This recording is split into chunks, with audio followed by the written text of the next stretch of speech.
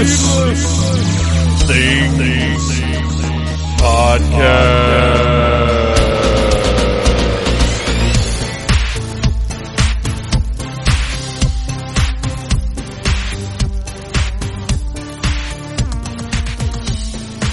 Hey, Phantomaniacs, welcome to the newest episode of the Needless Things Podcast, where we talk about toys, movies, music, and all manner of pop culture dorkery. I am your host, Phantom Troublemaker, and it is still October, which means it is still...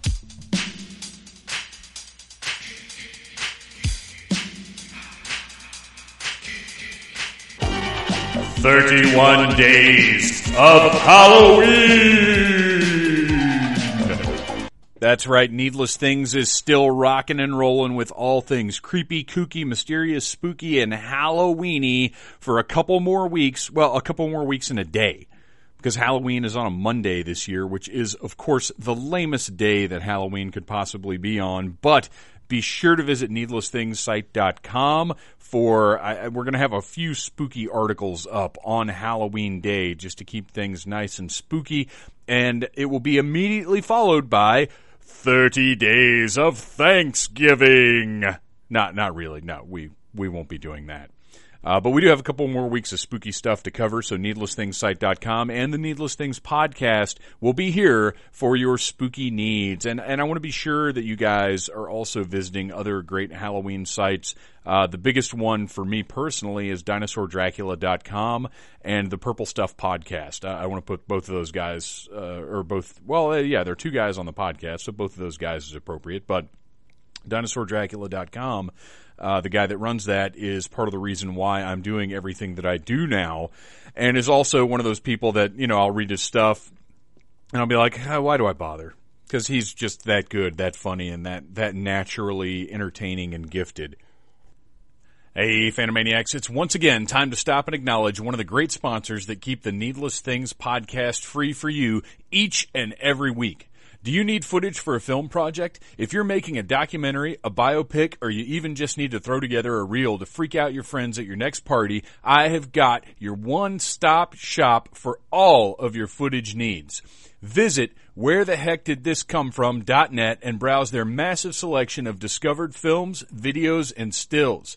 From VHS to 8mm, every format is here. Do you need shaky video of a demon circumcision? Got it. Shots from a cell phone camera of an alien autopsy? Check us out.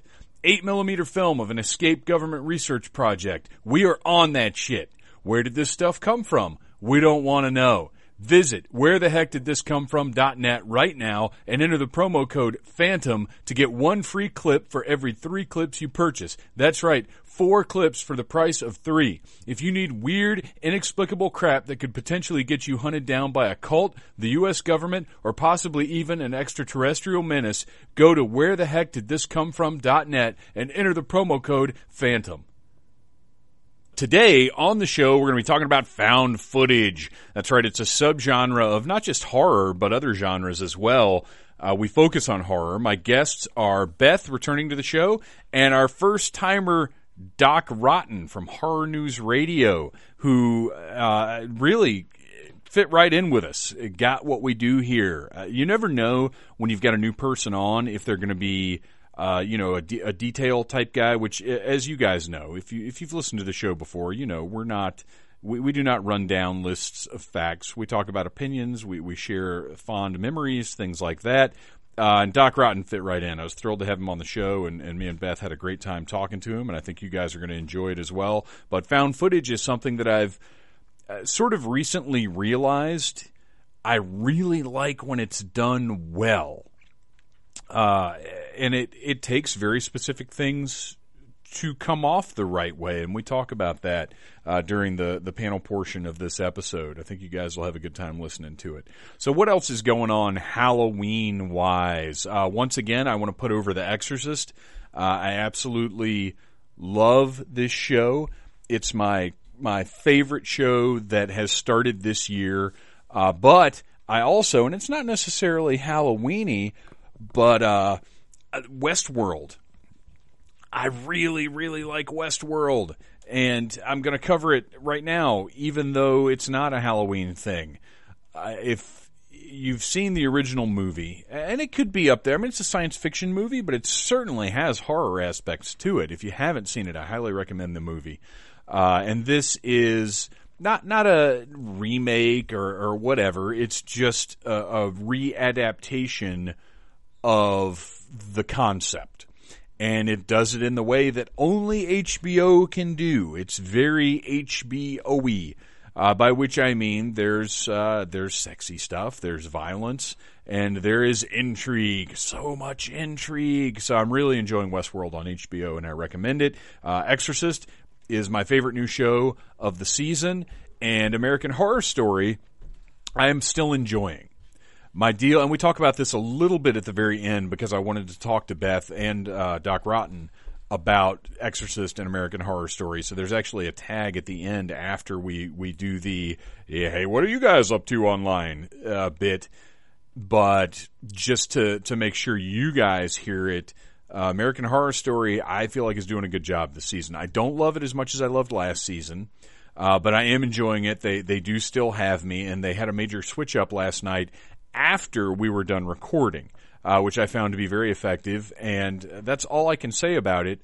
But after you get done listening to this episode, if you have seen that episode of American Horror Story, the one that aired on October 19th, then I think you'll go, ha ha. And that's all I'll say. So American Horror Story for me, I love it, even though I have not loved all of the seasons. I admire very much what they do. I love that they bring back favorite cast members. I love that it's a different story every year, or every season. And I loved the first season, and I still do.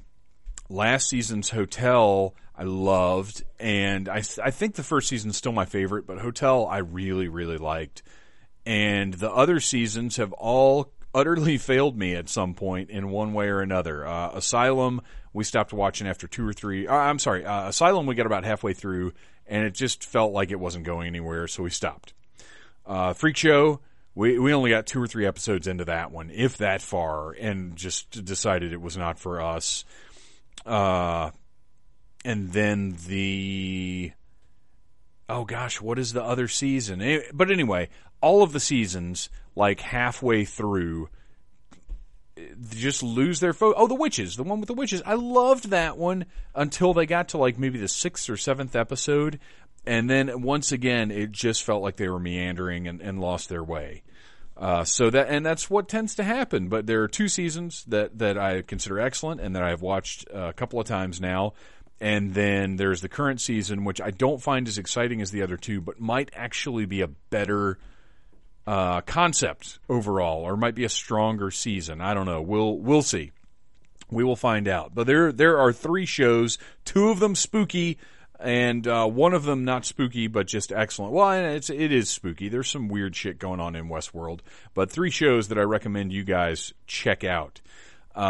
Anything else happening Halloween-y? Not really. Like I said, I haven't actually gotten out and done all that much, but I do want to remind you, last week we talked about the Halloween Puck and Fuppet Show, which is coming up on the 22nd at the Village Theater in Atlanta. If you haven't listened to last week's episode with Mr. Bo Brown and Gavin Cummins, please do.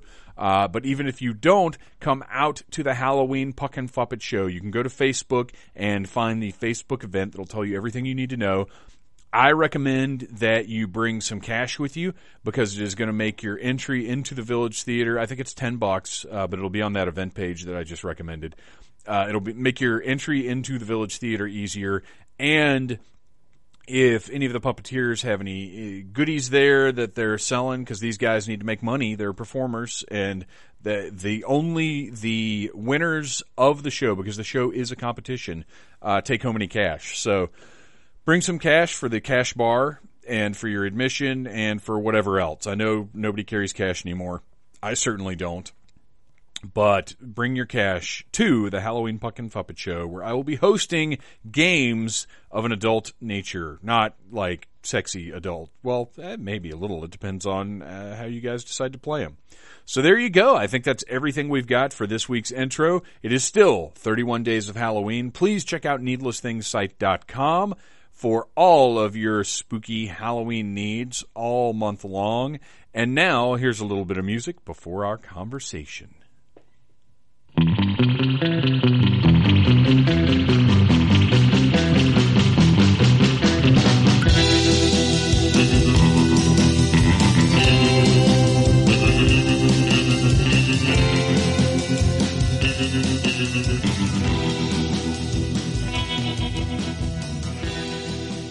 All right, Phantomaniacs, it is still 31 days of Halloween here on the Needless Things podcast, and I came up with a number of spooky topics that I thought might be good for the show before we even got to October, and one of those topics was found footage, as in Blair Witch Project, Paranormal Activity, stuff like that, where an illusion is created, and we're going to talk about that tonight. And the people that we're going to talk about that with are here with me on the show. First of all, welcome back.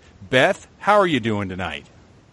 I am fantastic, Phantom. How are you? I'm doing great after an hour of issues with our beloved Skype. But fortunately, you guys were able to hang in there. And when I say you guys, I'm talking about Beth and our guest, first-timer on the show, a guy that I got to meet at Dragon Con, and somebody that I'm thrilled was able to come on, Doc Rotten from Horror News Radio. How are you doing, man? Doing great, Phantom. Thanks for having me on. Looking forward to this, and yeah, go Skype. Woo. Yeah, right. We had one of those very brief Dragon Con exchanges that was, hello, nice to meet you. All right, I have a thing to do now.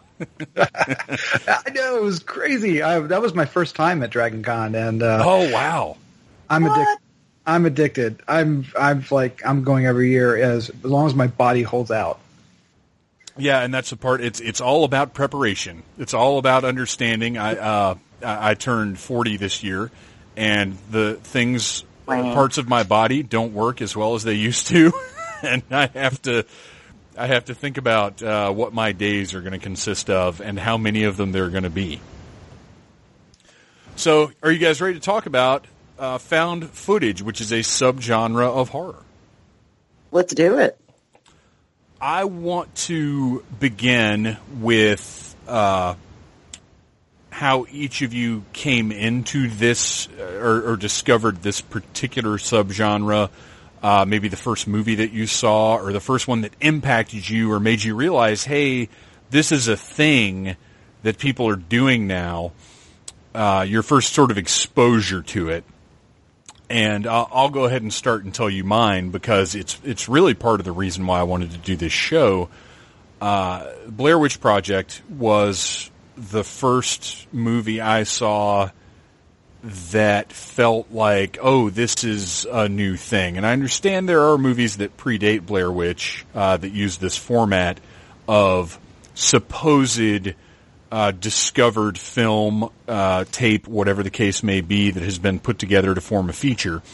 But Blair Witch, I came across that in a purely organic way. I didn't know anything about the movie. I had a roommate who at the time was kind of a forerunner on the internet. I didn't even have a computer back then. But this guy, this was 99, 98 maybe. Possibly a little earlier than that. What year did Blair Witch come out? 99. 99. Okay, so this would have been probably early 99. And I knew nothing about the internet at all. But this guy's building chat rooms. Like, he's one of those guys. He was on the cusp.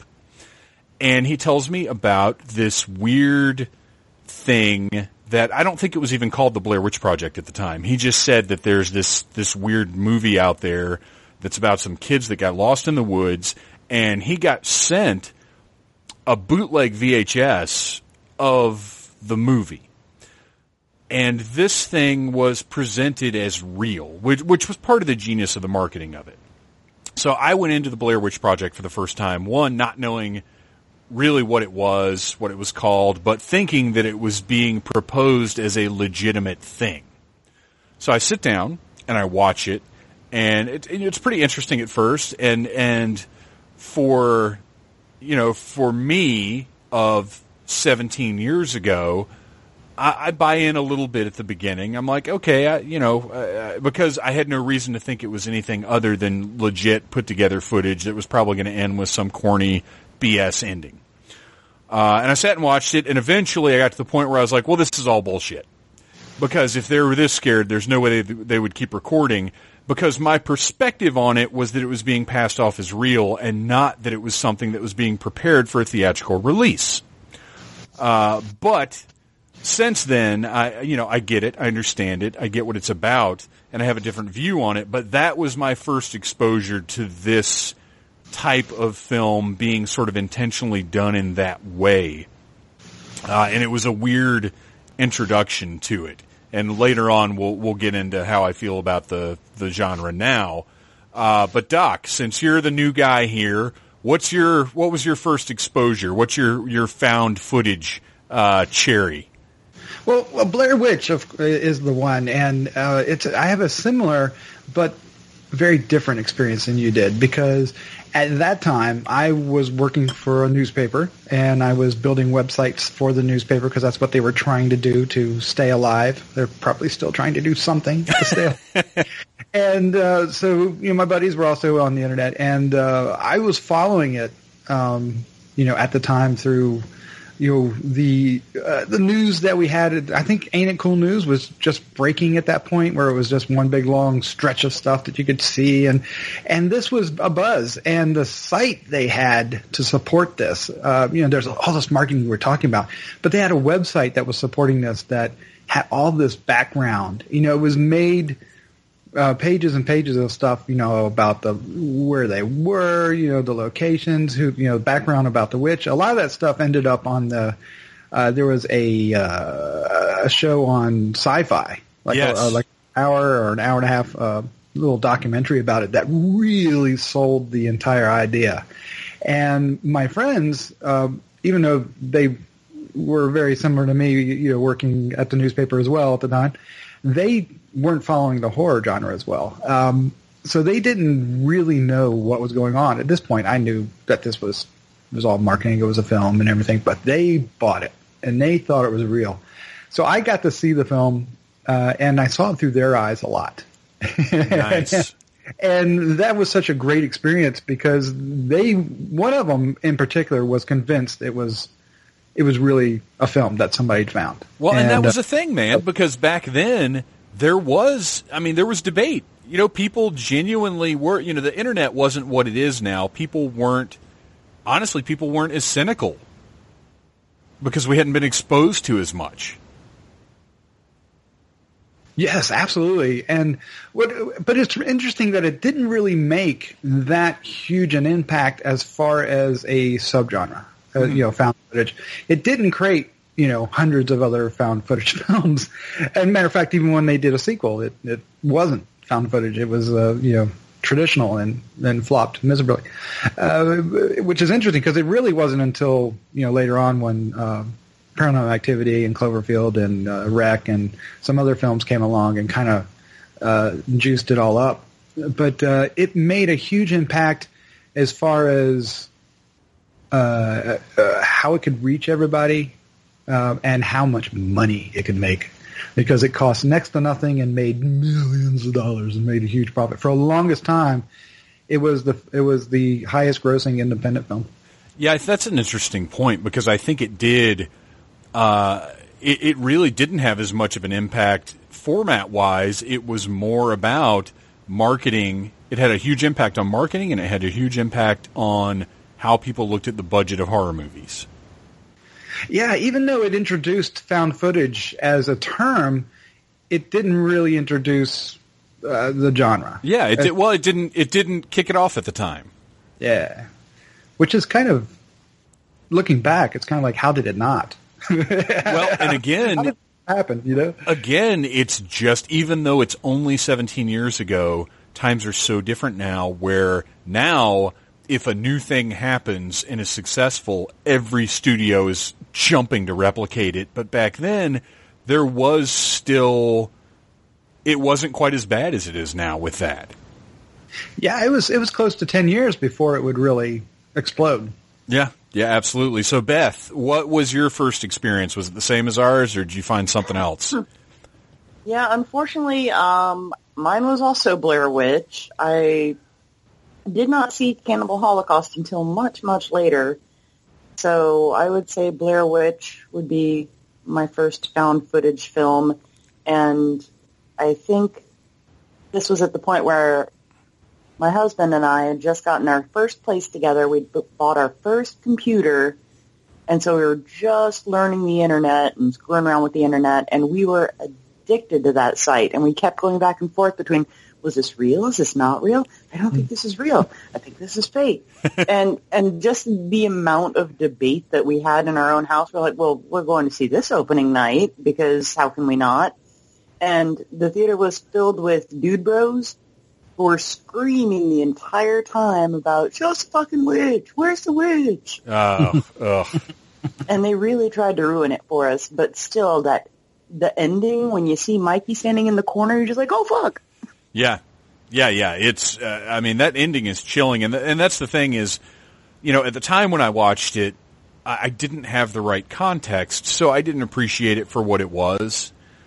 And it's interesting because now I watched it again recently because I got the, you know, a few years ago, you could get the little box set that they did that had Blair Witch 2, and all the PC games that came out. Oh no! Yeah. Yeah. There were like 3 PC games that were prequel type deals, and it was like $5 for the whole box set. So of course I bought it just because. And much to my surprise, because I actually enjoyed the Blair Witch sequel the first time that I saw it, but to my surprise, I enjoyed the original and did not care for the sequel this time around when I watched them. I can't rewatch it.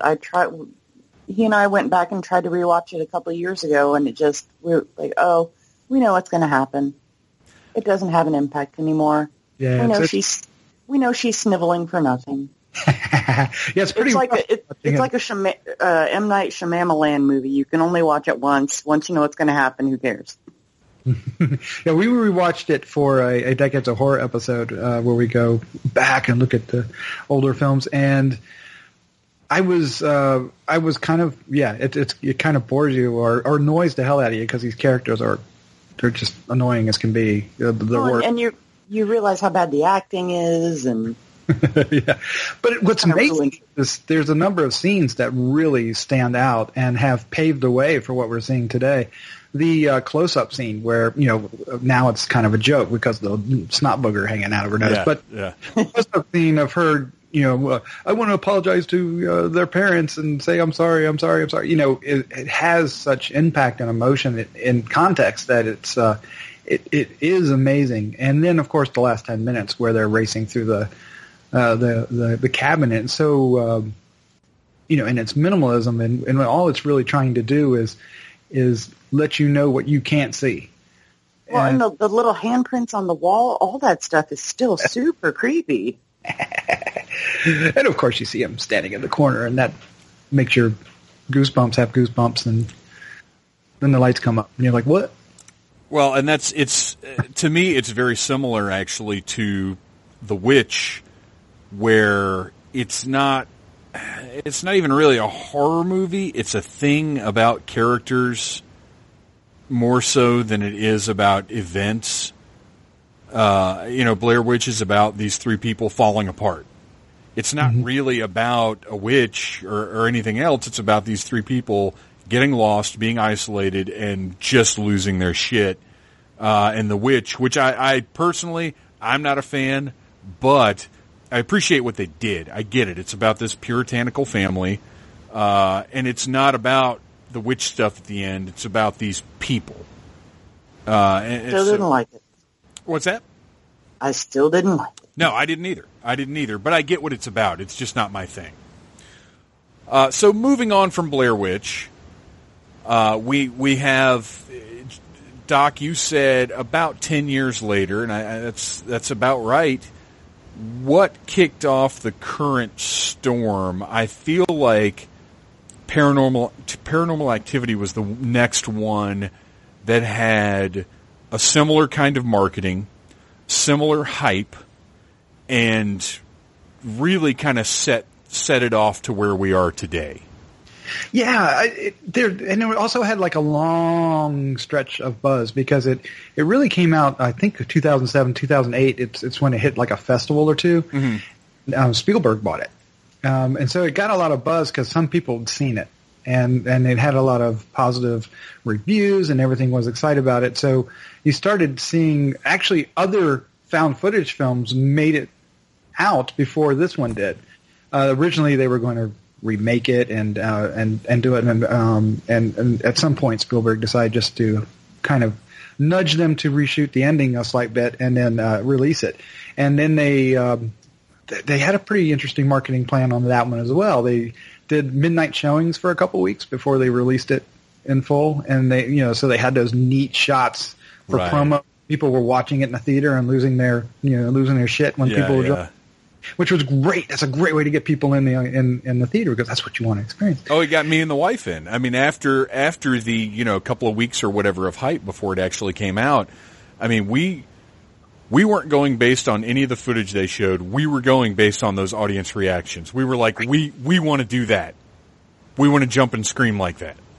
Right, and they hadn't done anything like that since the 70s, like around The Exorcist and stuff. At least as far as that kind of impact. Maybe, maybe with my M. Night Shyamalan's movie, but that wasn't originally. That was after it had been out a while. They realized what they had, but to promote the film right up out of the gate, yeah. And we had like Cloverfield. We had the Spanish film Wreck, and then the Quarantine, the American version of it, and this is before every Tom, Dick, and Harry was making one. Yeah, let's talk a little bit about Cloverfield because that's, it doesn't necessarily fit in as well with the idea of a traditional horror movie, but it is absolutely, can be categorized as that. We knew very little about it. Once again, the viral marketing on it was incredible. I mean, that you could teach college courses on what they did with Cloverfield, I think. And, it had an engaging website. There was a lot of mystery about it, but it wasn't, to me, sometimes I get annoyed by mystery, but I felt like they presented everything in a compelling enough manner that it made you want to see what was going on rather than just tell me what this shit is about. Mm-hmm. And once I saw it, this Cloverfield was one of those experiences where I went and saw it. I got pulled into it, and again, I had to think about what it was about before I could appreciate it, because of course, with any giant monster movie, or with a lot of giant monster movies, my reaction is almost always a certain degree of disappointment that we didn't see the monster more. But that's just a side effect of the storytelling that you have to use for a giant monster movie. You can't just have a giant monster stomping around a city for an hour and a half. That's a shitty movie. You have to have stakes. You have to have characters that you're invested in. And looking back on it, I realized that I do really love that movie. Have you guys both seen it, and what were your reactions to it? I did not see it in theaters. I saw it probably later when it came out on video. I probably rented it at Blockbuster or some such, if there was still such a thing at the time. Or I saw it on TV at some point. I liked it, but I'm not a show me the monster kind of person. Mm-hmm. Because I am the terror is more terrifying if you can't see what it is. So I didn't want to see quite as much of the monster as we got to see. I thought it was much scarier when they were just running around like, oh shit, we can't see what's happening. And then, of course, I always get it confused with South Park now, where I'm like, oh, well, the giant monster was just a guinea pig in a bumblebee suit, right? And that's way scarier. Yeah, Cloverfield's one of my absolute favorites, and I loved it in the theater. Well, we were already...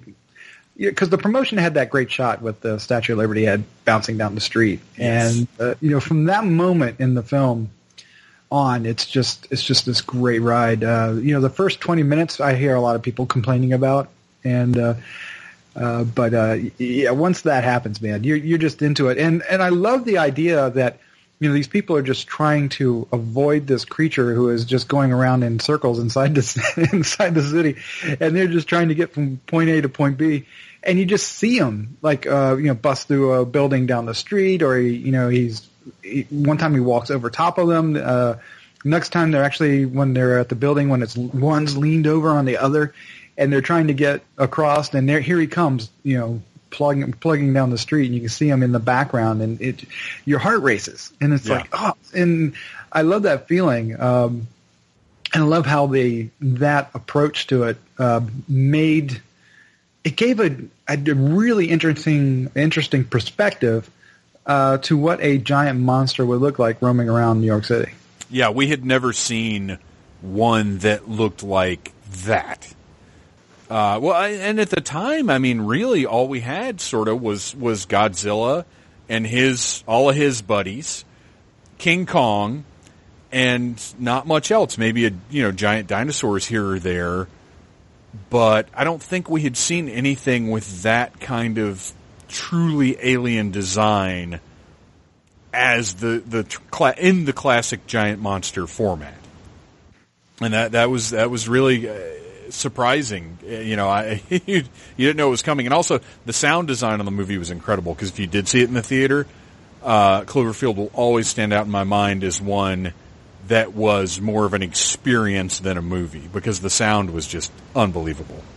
Yeah, I think I also went into it thinking more about what J.J. Abrams had done with Lost, and was expecting more of a amorphous smoke monster, kind of mysterious, you don't know what it is kind of thing. So I think that did color me a little bit going into Cloverfield. When I saw the monster, I was like, what? That's not mysterious smoke monster. What the hell is that? Yeah, and sound is a tough thing to bring into a found footage film, because you're not going to get that sound. Right, so right. If you're not careful as the filmmaker, you're going to end up distancing the film from the audience. They're going to realize, oh, okay, this is no longer found footage, and some step over that. Well, you know what? That's actually a great opportunity for us to segue into something else before we get into more specific movies. I want to talk about the art of making a found footage movie, because I think it's easy to look at the subgenre and sort of think, well, they're cheap to make. You can throw people out there with, now with a cell phone camera or whatever, and just splice everything together. But that simplifies it, because you're still making a movie. You still have to create a narrative. You still have to have believable characters, and you're doing it in what's honestly a really a more restrictive format than standard filmmaking. Like there are a lot of rules if you're going to do found footage right. And like you said, that sound design, the sound needs to be, it can't be beautiful, high quality sound, which, Cloverfield, I think gets a little bit of a pass just because of, they were a little more abstract about the origins of what we were looking at in certain places, and it's a theatrical thing. But what are, to you guys, we'll just do one now. What is a cardinal rule of a found footage movie? What's something that the creators have to be very mindful of so it doesn't take you out of the world?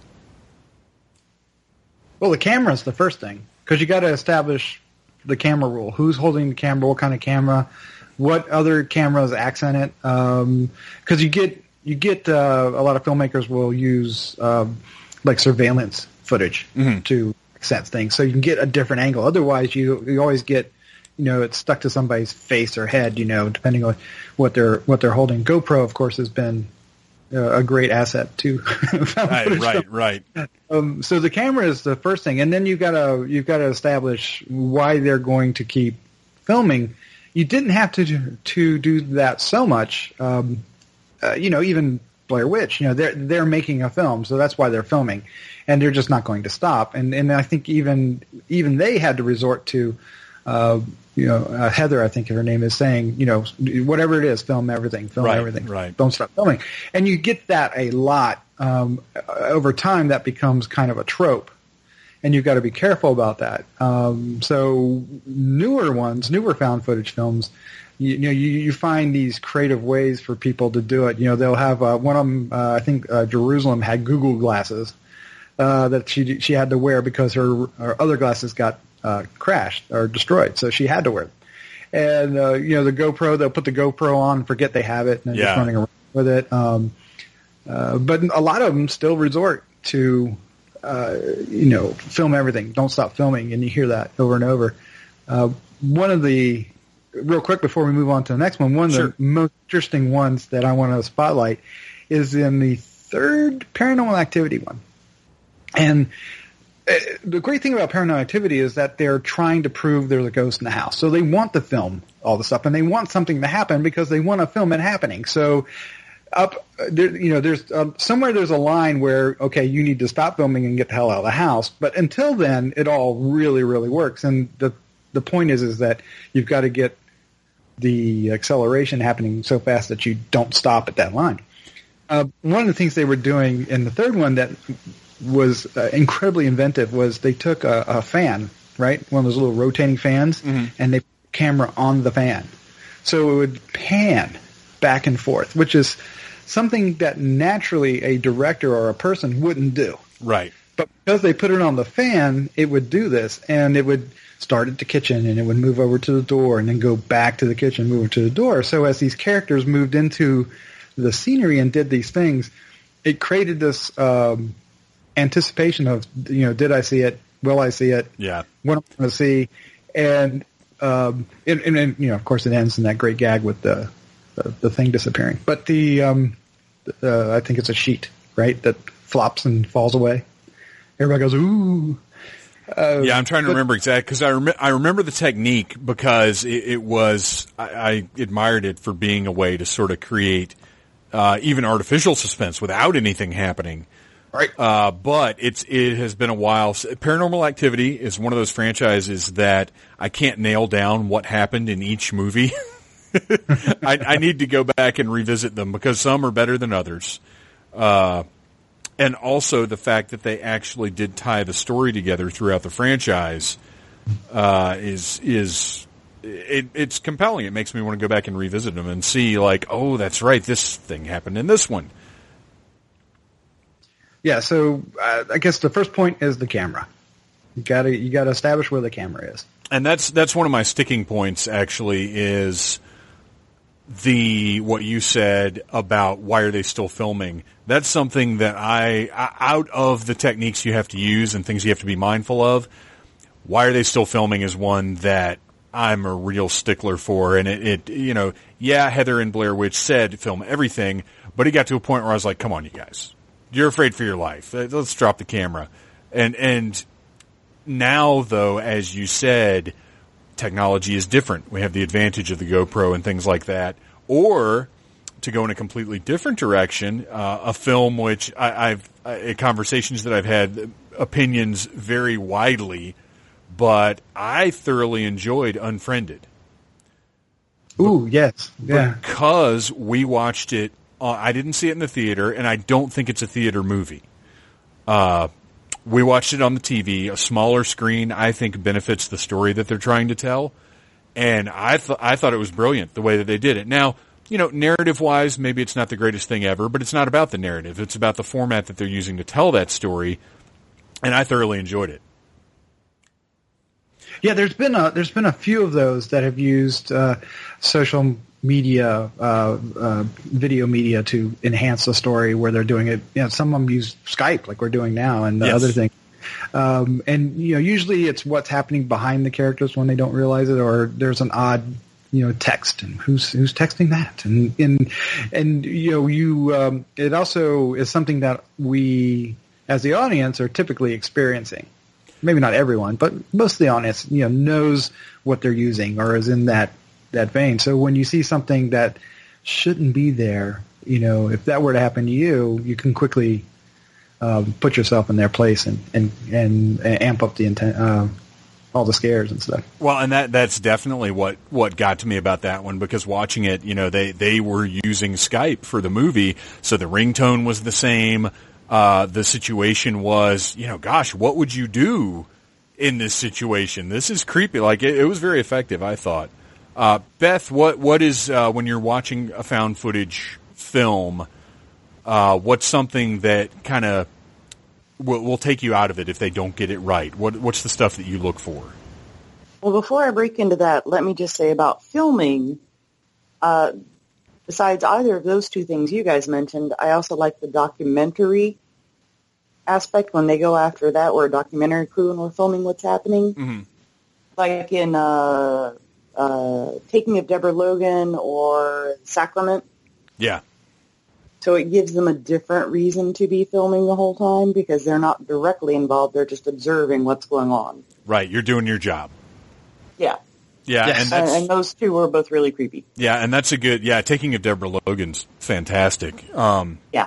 And that does, it's kind of, even if the scares get to the point where you're like, why are you still filming, guys? It does kind of give them a pass at the beginning. Like, it's like, okay, everybody, here's a documentary thing that's happening, so everybody gets it, right? Okay, let's go watch the movie. Like, it's one of those ways of saying, okay, audience, here's what's up. So what's your important bit? My thing is not the music as much as it is the sound. So if you're supposed to be tromping through the woods, I need to hear the branches that you step on. I need to hear the wind whistling by you. I need to hear everything that's going on around you. And if you don't have the right Foley work and the right atmospheric sounds happening, I will immediately tune out. So if you're in a creepy house, I need to hear the creaks and the groans and everything that's going on. If you're trapped in outer space, I need to hear those weird thumps that come out of nowhere and kind of reverberate throughout the halls. If you're on a Spanish ghost galleon, you need to hear the lanterns creaking every time the ship moves. Really, really loudly. The loudest lanterns ever. Sorry, that is an inside joke, a reference to one of the Blind Dead movies with the most incredible Foley work ever. Ghost Galleon. Yes. Every time they walk by a lantern, it's... And every time somebody took a step, it was... Just the whole ship shook. I saw one found footage film. It was an alien, because there's... Ghost stories and alien stories seem to be the ones that get the most attention. But it was an alien story, and they were out, in the wild. But instead of trees and twigs crackling, you heard all these crickets, and the sound was so loud. It was like over-folied, and it was just it was the opposite of what you're talking about. Right. It was like, this is clearly, you guys don't understand what balance is. Right. You've got crickets on a loop. Yes. Yeah, or they're trying money for that. Or they're trying to cover up nearby traffic with cricket noise. Yeah, that too. That's probably what it was. Just crank the crickets. Crank up those crickets. Hide that air. So there are, it's a complicated thing. Found footage, I think, is a volatile subgenre because not everybody loves it. But when it's done right, I think it's very effective, not just storytelling, but an immersive experience, like with Unfriended, where you're sitting there watching it, and it can make you uncomfortable about, the technology that we're using. I also want to talk a little bit about the different techniques that the found footage can be presented, because sometimes you just sit down and here's this thing starting. But sometimes you have something like VHS, which I love all three of those movies, where there is a framework to what's going on. And I kind of like when you have, one, I really like anthology found footage, because when you're doing something that's found footage, you have to be very conscious of the pacing and the fact that, supposedly some mysterious person somewhere is splicing all of this footage together to some effect. Now, in general, that effect would involve maybe 8 hours of stuff put together because they're trying to get across, here is the information about this thing I'm trying to show you. You know, it's the idea isn't necessarily that somebody is making a feature film. But with VHS, you have this framework where these guys are in this house and have found this collection of VHS movies. Right, and the first one, that's fine. But how many people are sitting around making VHS anthologies 3 movies later? That's when it's hard to believe. Well, but at that point, I feel like I've accepted the conceit. And Viral, I thought, was a good way to kind of refresh that. I think they did a good job with making it something a little bit different. But, like I said, the anthology format makes it a little bit easier because you've got these shorter form, bite-sized stories that you just kind of take in, and it's time for the next one. Yeah, and they've done some interesting things with the camera stuff to kind of circle around. Like, they put the GoPro on the guy that had the accident and he turned into a zombie. Mm-hmm. Yes. And then they had the other one where he had the eyeball that had the camera in it. So, well, then what are you going to do? You know, you're always going to have the camera. It's in your eye. So, right. It does that. But another thing that film introduced that has a problem with that we could talk about is shaky cam. And that's one of the things that found footage has to deal with carefully. Mm-hmm. Because he wants to, people run and you're holding a camera, you want to shake it. But if you do it too much, it has an adverse effect on the audience. Yes. There's no way around that. Because even me, I don't have really motion sickness issues. I've never had, I'm not particularly sensitive to that kind of thing. But some of these movies have, they'll make, even my iron stomach churn, with some of the shooting for realism, I guess, that they go for. I just get a headache trying to watch that stuff. Just like, no, my eyes aren't that good. I can't focus on all this stuff you're trying to do. just hold it still for like a second so I can see what's happening. Yeah, and you know what? That's actually a really good point, because there have been times in plenty of these movies where I have thought, you could just take a second to stop that. Right, just stand still for like just 1 second. But unfortunately, a lot of the times, it's not only are they going for, somebody's running with a camera or shaking or whatever the case may be, but they're also trying to cover up some subpar, makeup effects or action or whatever the case may be. Like, it also, unfortunately, is sometimes covering flaws with what's going on. Or padding the film. But It is slightly better than the opposite, which The Gallows did, which is, I believe it was The Gallows, I'm pretty sure it was The Gallows, where they stopped and they had the camera pan down and we got to stare at the people's feet for like 5 minutes. Oh, yeah. And you know what? I get what they were doing because, yes, let's do something a little different. How would people behave that were just carrying this camera around? But yeah, you're right. That was bad stuff. And actually, overall, I ended up not really enjoying that movie a whole heck of a lot. So VHS hit the anthology thing, which I think is an effective way to present this subgenre. And then, John, earlier you mentioned Quarantine. Yes. Which was adapted from Record, I believe. Is that correct? Yeah, it's REC, but I always call it Rec, but that's what it means. Yeah. They have one now called RWD, which of course is Rewind. So, I can hardly wait for to come out. Yes. I saw Quarantine before, and me and the missus went through a phase where we were watching nothing but foreign movies, like Japanese stuff, Italian stuff, Spanish stuff.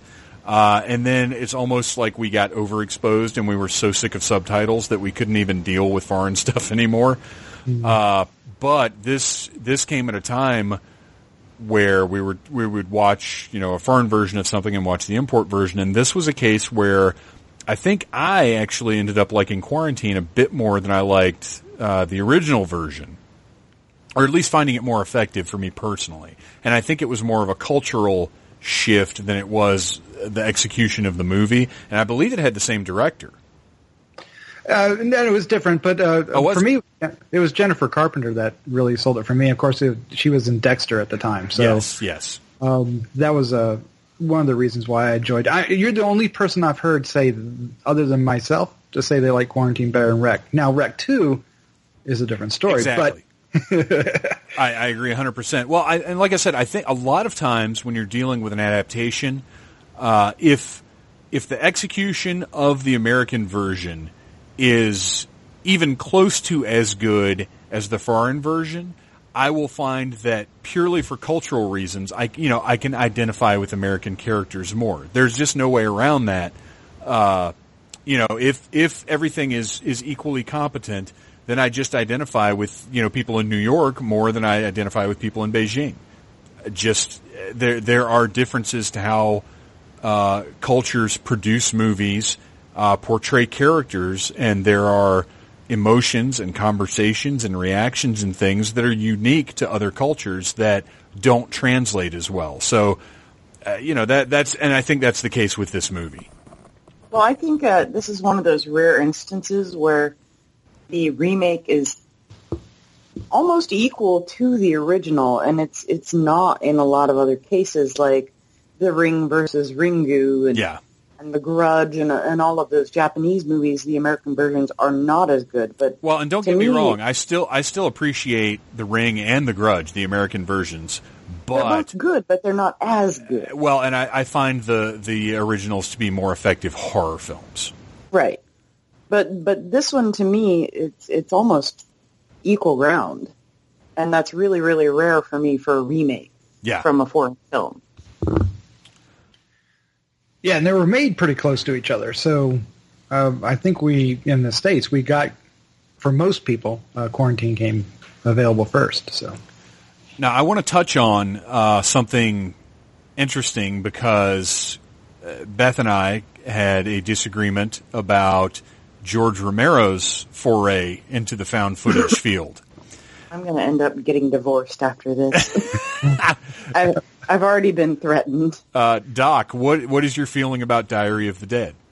Oh, I like to forget that it happened. Yes. Thank you. Yeah, it's there's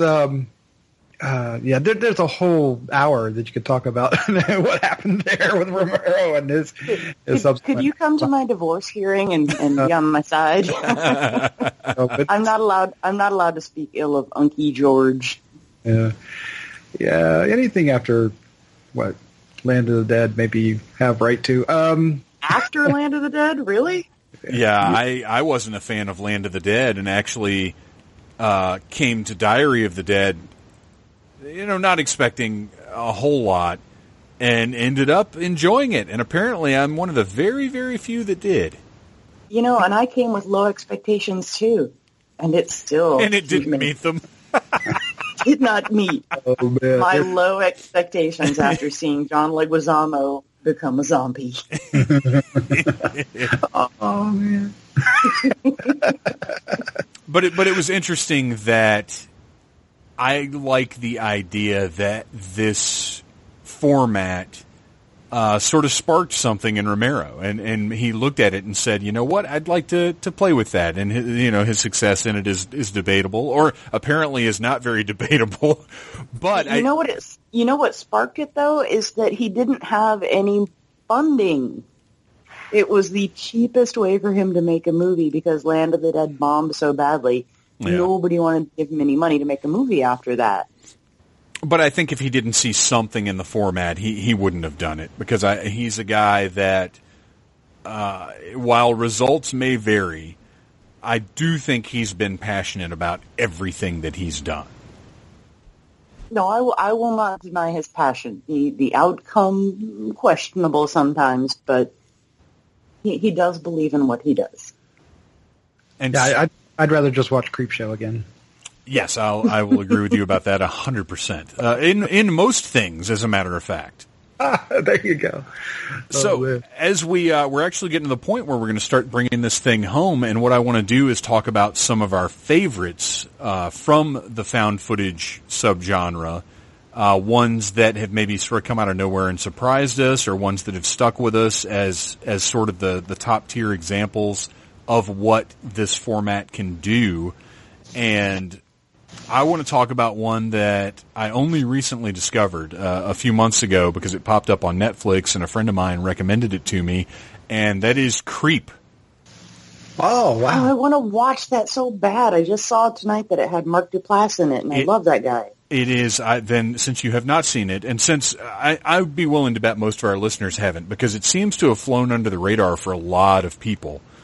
To me, it is, as I said, one of the prime examples, one of the top tier found footage style movies.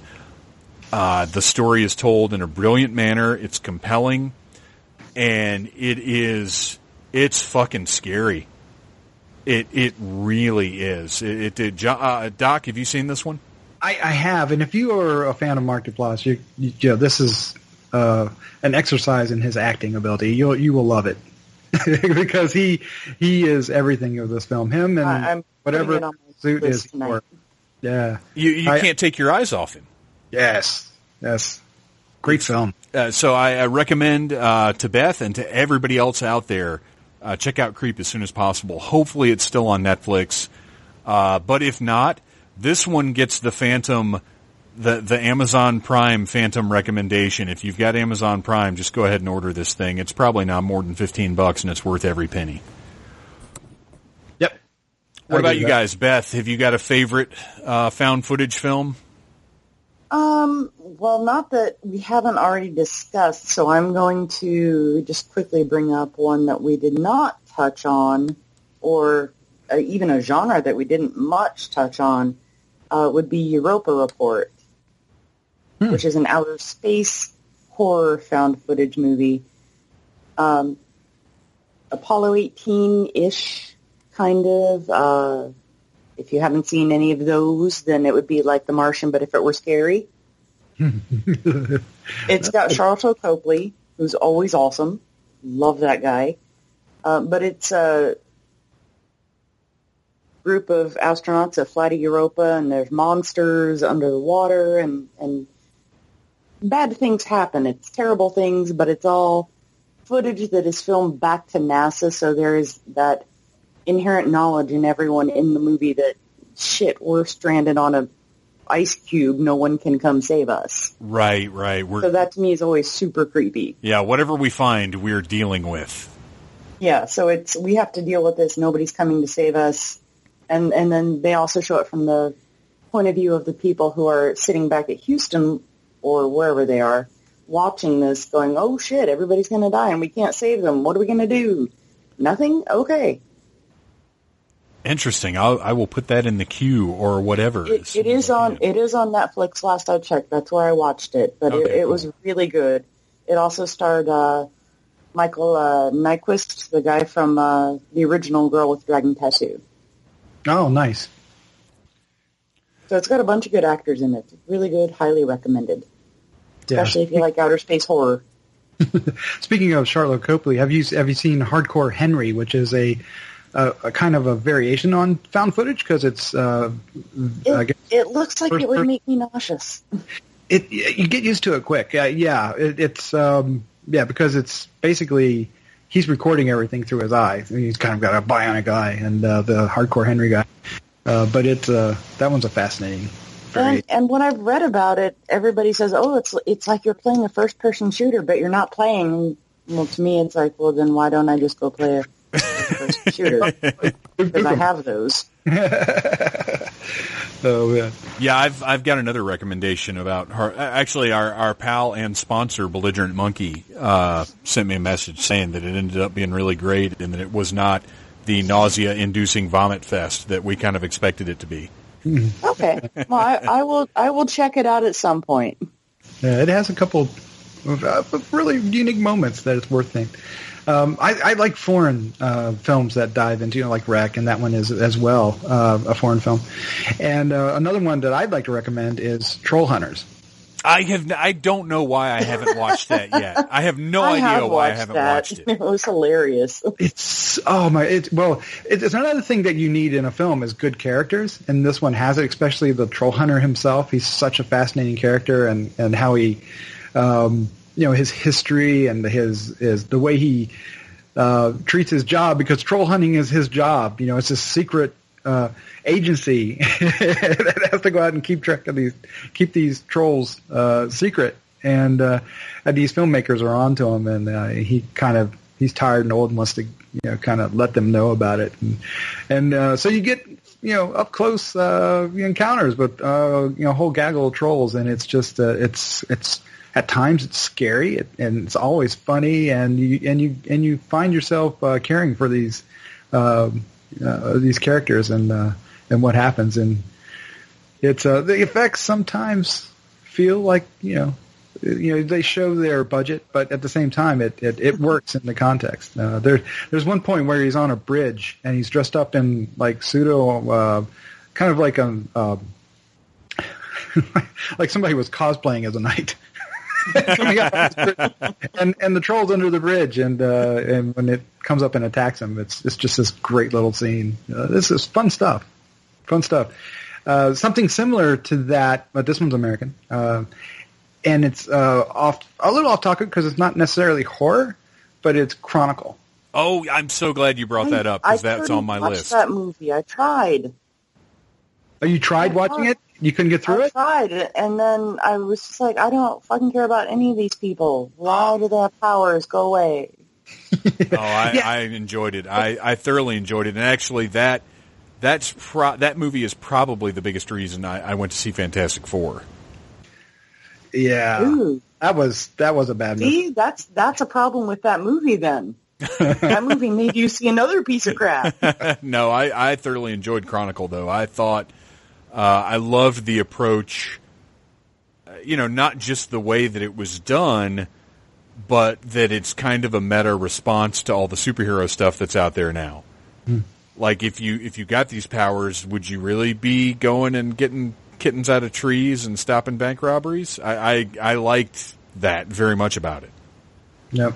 And it was personal too, because he all his actions. The one guy that we follow, that has the bad turn, everything is explained in his character, which is really a great thing, and the part that I liked about it. Another thing that they do in that film is explain the camera again, and he has the power to move things with his mind, so he wants everybody to see him, so he has all the cameras like floating around him at one point, and that was I was just absolutely fascinated with how they used that to film what would otherwise be nearly impossible to do in a found footage format. Yeah, they managed to create a believably epic scenario while still staying within that. Here's your small camera, here's your personal filming device idea. So, are there any movies that we didn't touch on, any things that you guys might have brought to it that you wanted to talk about before we sign off? Oh, there was one thing, because when I go to record a show, I always like to check and see what other people on the internet are saying about certain things so that I don't trod over too much ground that's already been well trod. Sure. Many lists of the best found footage horror movies included the movie Man Bites Dog. And I would just like to make sure that everyone knows for the record, that is not a horror movie. Because several sites said, it's a documentary crew following a serial killer. He's a hitman. It's a comedy. Not a horror movie. But it is great movie. Not a horror movie. Just want to make sure that's clear for everybody. Fact checker Beth, keeping everybody in line. One last one I wanted to bring up that I, as I look back over my list here, it didn't come up, is Willow Creek. Ah, yes. I haven't seen that. Pair that with Exist. Yeah. I recommend it. It's I am not a fan of the outdoors. I am not a fan of camping. And this played on that very, very well. But I think even if you are, you can kind of relate to the characters and what they're doing and kind of feel their fear. I think this is one where the acting for me sold the story as much as anything else, because these people were to me very, very believable. Doc, did you see this one? Yes. There's a moment in the film, I think it's about 19 minutes long, that I realized I was holding my breath. Yes. That's the one that was directed by Bobcat, right? Correct. Yep. Yes. And it's another one where people seem to be a little divided over how they feel about it, but it's a Bigfoot movie. Yep. And I found it to be very, very effective and very scary, in as far as things scare me now. And yeah, like Doc said, there was a long, long stretch where I sort of went, like it had an edge of your seat, for sure. A couple of segments really that were very intense and well done. So that's our found footage. I think we covered a number of different things. We covered some of the aspects of the genre and why it's appealing, and some of the things that filmmakers have to consider when they're putting together a found footage movie. Doc and Beth, I want to thank you both for coming on the show. And before we go, where can we find you online, and what are you up to? Beth, I know you finally did it. You finally signed up to be a twitwit with the rest of us. Where can we find you? Where can we find you on Twitter? Well, I try not to be obnoxious about it, but I promise to update more than I update my Google Plus, which is like once a year. In case Facebook implodes, I just keep Google Plus up to date. But I am at NeedlessBeth on Twitter, and you can always find me on needlessthingssite.com. That's right. Every Tuesday this month, when you don't have insane when I don't have things. Emergency PowerPoint. Right. Yeah, exactly. Beth's got stuff up pretty much every Tuesday this month and every other Tuesday. And last month. Come on. Yeah, that's right. You've been on it lately. So what you're saying is from now on, every Tuesday you'll have something? Sure. Visit needlessthingssite.com to find out how well Beth does with her Tuesdays. And Doc, where can we find you online? I am the editor-in-chief over at gruesomemagazine.com, where we have a lot of reviews and articles and TV show reviews as well. I'm the host of Horror News Radio, which you can find at horrornewsradio.com, and Decades of Horror, which we do 70s version and an 80s version. And you find that at Gruesome Magazine as well. And right now I am the co-host of the American Horror Story Fan Podcast, also at Gruesome. That show is kicking it for the sixth season and doing a great job of it. So. Yeah, you know what? Real quick before we go, we're going to tag something on at the end here since you brought up American Horror Story. Two things totally unrelated. Well, I guess American Horror Story to a certain extent has that vibe, even though it's more of a documentary show type thing. But real quick, two unrelated things. I want to talk about American Horror Story really quick. Are you both watching it? Obviously, Doc, you are. Beth? I tried to watch the first episode of the new season, and I was just like, I don't understand what's happening. It's a dramatization of. I don't get it. That's what I liked about it, though. I like that they're doing something completely different, and that it's very odd. And the hotel one last season turned me off immediately in the first episode with what? I loved Hotel. The man rape at the beginning. God, that was awful. It happens. It happens. But it was with ghosts and giant golden drill. Yeah, sure. No. That happens all the time. No, I matter of fact, Hotel was my second favorite season of them all. Doc, where do you stand on them right now? This season is quickly becoming my favorite. I am loving it. Wow. I think it actually has gotten its scary back. I will give it another chance as soon as I finish Luke Cage. I've got like 3 episodes of Luke Cage left. Yeah, it's better than Luke Cage. The 5th episode it has things that will scare the crap out of you, and American Horror Story has kind of American Horror Story has been more about pushing the envelope or grossing us out than making it scary. Yeah.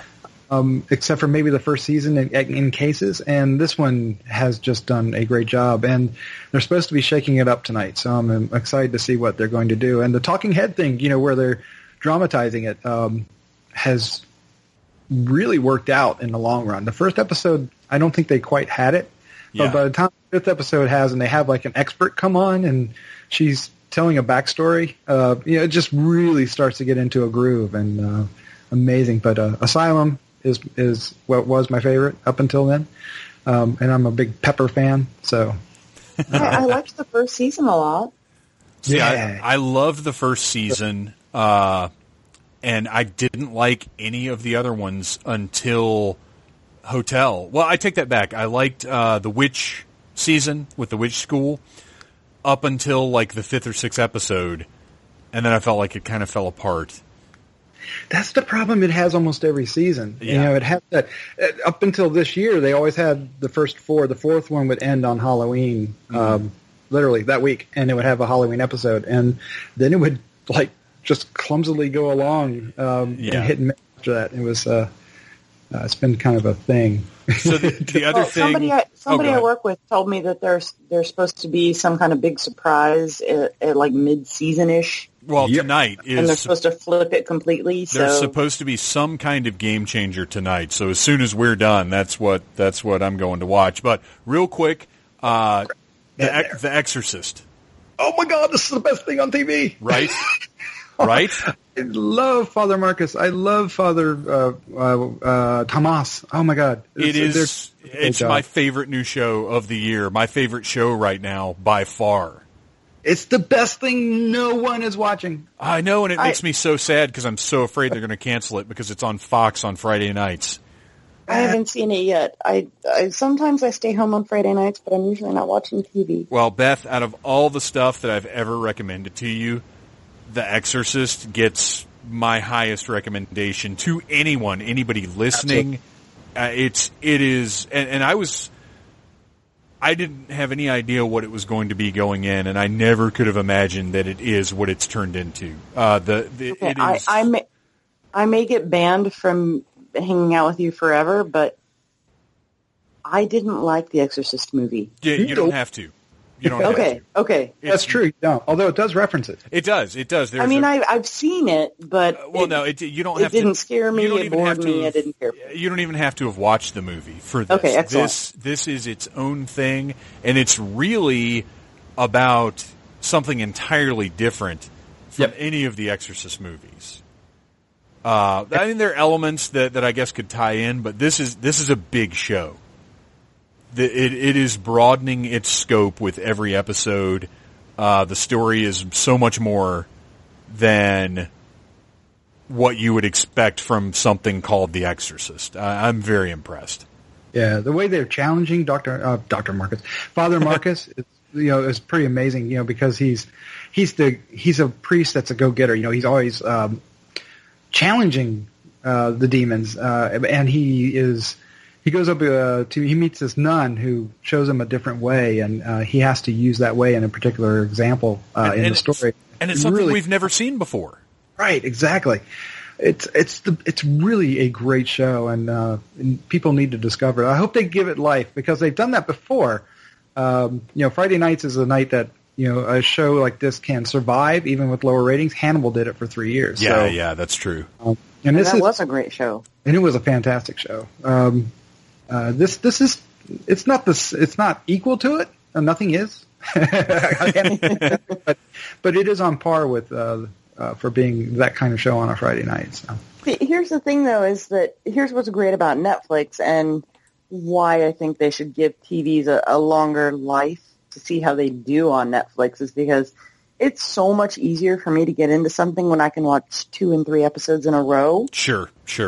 Rather than try to keep track of when it's on, or is it on my DVR, or is it on demand, or do I have time to sit down and watch 2 episodes with all the damn commercials that you can't fast forward through anymore? I'd rather just watch it on Netflix and just go.